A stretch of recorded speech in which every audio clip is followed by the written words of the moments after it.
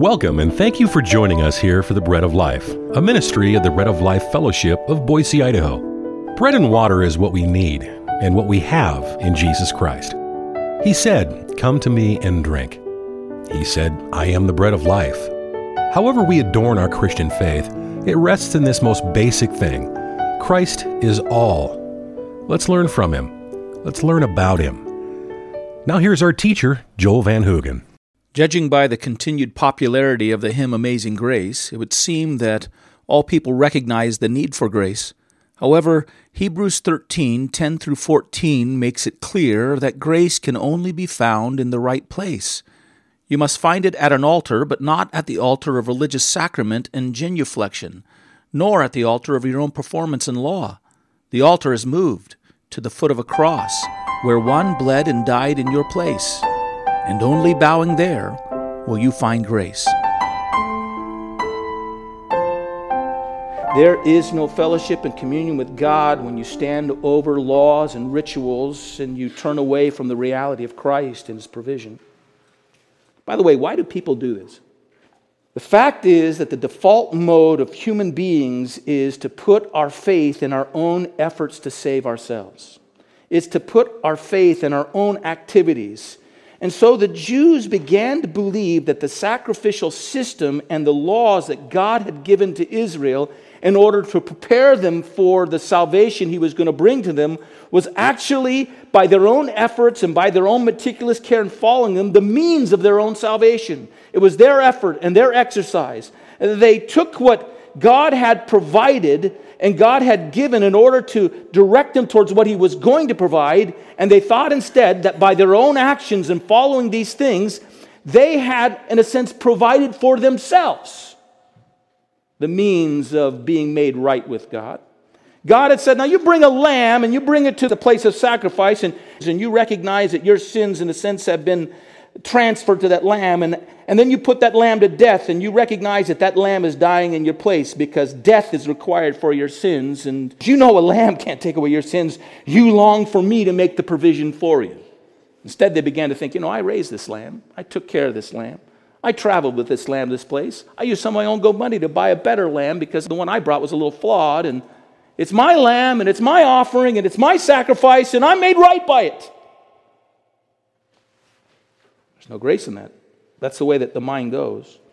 The mind goes and the heart goes and the flesh goes to our own activity, thinking that by following rules and laws and rituals that we can be made spiritually right with God. And the Israelites were doing this with the sacrificial system, but they were also doing it with the moral law that God gave them. And this also illustrates it. God had given them the 10 Commandments, and along with the 10 Commandments, God had given them clarification on laws based on what they were to eat and on things that would help them remain ceremonially clean before God. And out of all these laws, they added more laws, and they created a system of ethics and rules and behavior through which they thought they could make themselves clean and they could make themselves right with God. They didn't understand. They lost a perspective in the same way that they lost a perspective on what the temple sacrifices before, seeking to establish their own righteousness through them by their own efforts. They did the same thing with the law.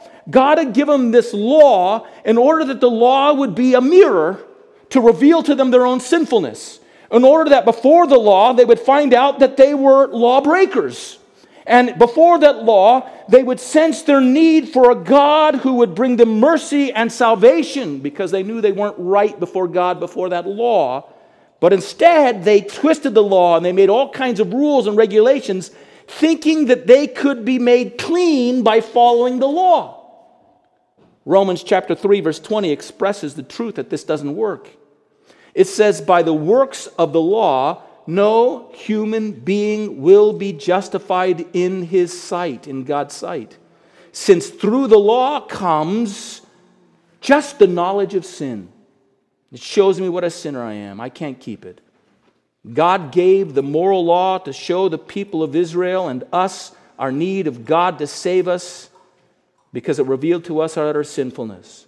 These laws, as we said, were more like mirrors, showing us how unclean and sinful we are before God, so that we would look to Him for salvation, and we'd cry out to Him for mercy, and we'd repent of ourselves and our own efforts at self-absolution before Him.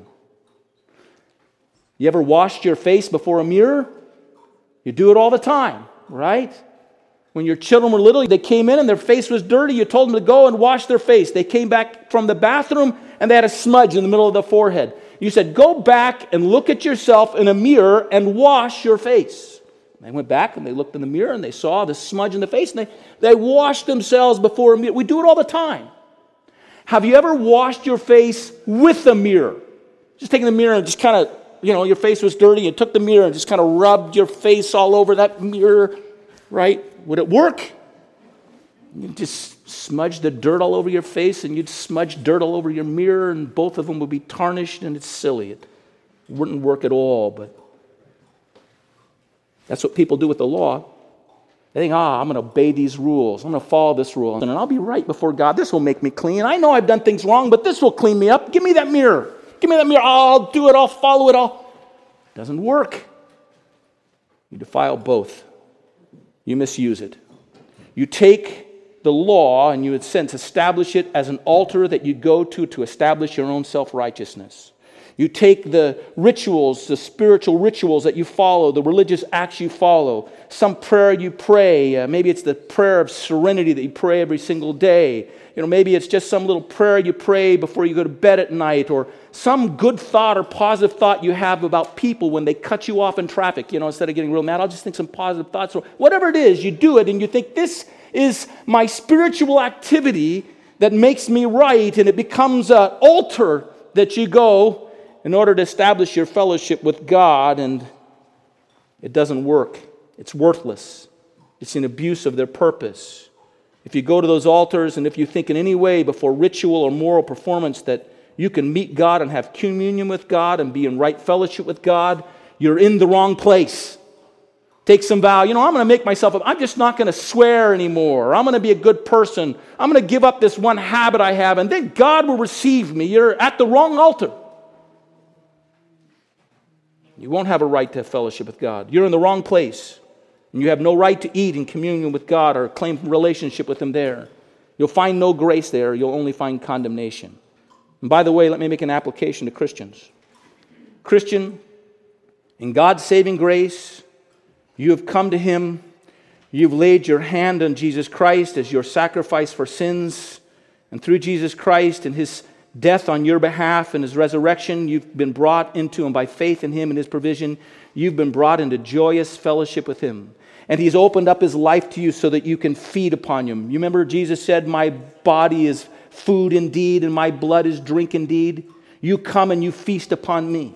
You found His life to be the thing that sustains you and empowers you. We said last week that the grace of God is the activated love of God pouring Himself out upon us through the cross, that it comes to us undeserved and unmerited, but provided through what Christ has done on the cross. But if you get it twisted in your mind and you begin to think that once having established your life through Jesus Christ and the cross, that now you're going to prove yourself to God and you're going to prove your Christian life by your own efforts and by your own cunning and by your own strategies, if you think that you can prove yourself worthy of God's fellowship by your good deeds or your good thoughts or your fleshly strategies to make yourself right or to get yourself in a better situation before Him, and that you can use the way that you've always planned and navigated your life and your strategies to get what you want and to get in the place where you think you're all right, instead of resting in your relationship with God solely upon the sacrifice of Jesus Christ alone and on the basis of His merits alone to provide for you your righteousness, His righteousness given freely to you when you repent and you believe in Him. If that's not the way you're approaching it, if you're approaching it with any idea that somehow you got to make up the difference with your life, you will not find grace to live the beautiful life that God has for you. The grace that God wants to pour out before you is found at the altar God has provided for you, and that altar is the cross of Jesus Christ, where He died for your sins, where He took into account that your righteousness was nothing but filthy rags, and He offered up in your place His perfect life.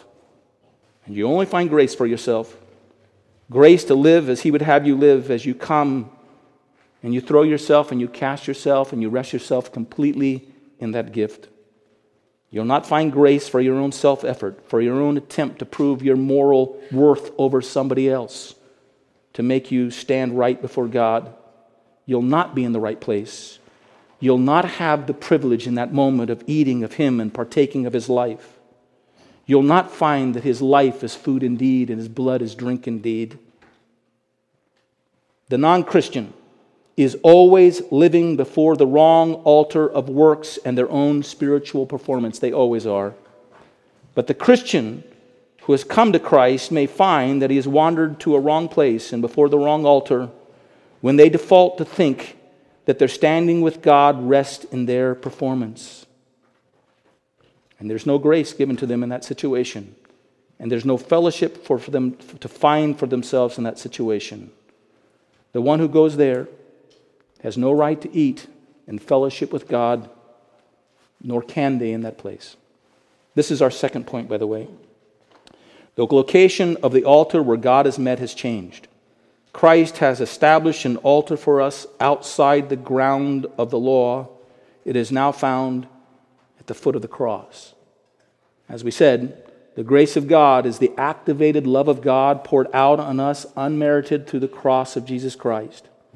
And to know the full measure of that grace, that saving grace of God, that grace that brings us into a restored relationship with God, that allows us to know the grace of God's forgiveness and God's peace, the freedom of a conscience that no longer feels the condemnation of its sin, companionship with God, spiritual wholeness before God, spiritual vitality and the promise of unending life, the ability to swim and to live and to move and breathe within the context of that unmerited grace through this Lamb. You can only find it when you go to the altar of His cross. You must claim all that you receive and all the grace you receive by laying your hands upon His head and recognize that He's the Lamb who's died in your stead, and fully identifying with His suffering as the suffering you deserve, claiming His death as your death, receiving His life as your only hope of life. This is all open for you, but it's open for you only at the altar of the cross. That's why Christians and the Christian church can never and will never get away from this altar. It's the reason why there are crosses before our buildings, or there are crosses that are represented inside of our building. We preach beneath this cross. We live beneath this cross. It's our altar. It's the place where God pours out His grace upon us. We can never leave there. It's been our privilege through the years to offer the Treasure Valley the ministry of the Bread of Life. I'm Joel Van Hoogen, Executive Director of the International Missions Ministry, Church Partnership Evangelism. I moved to Boise with my family over 21 years ago to give leadership to a ministry I partnered in beginning in Canada in 1989. While establishing our international work from Boise, we also formed a small fellowship whose heart was to be all about promoting missions from our community to the ends of the earth. You might know that local fellowship as the Bread of Life Fellowship Church. It's been a blessing to be a part of a local ministry that gives almost all its income to support the work of missions and evangelism around the world. To learn more about church partnership evangelism and to help support that work, please go to cpeonline.org. Or if you're interested to learn more about a fellowship birthed around missions, go to breadoflifeboise.org. Until our next broadcast, God bless you.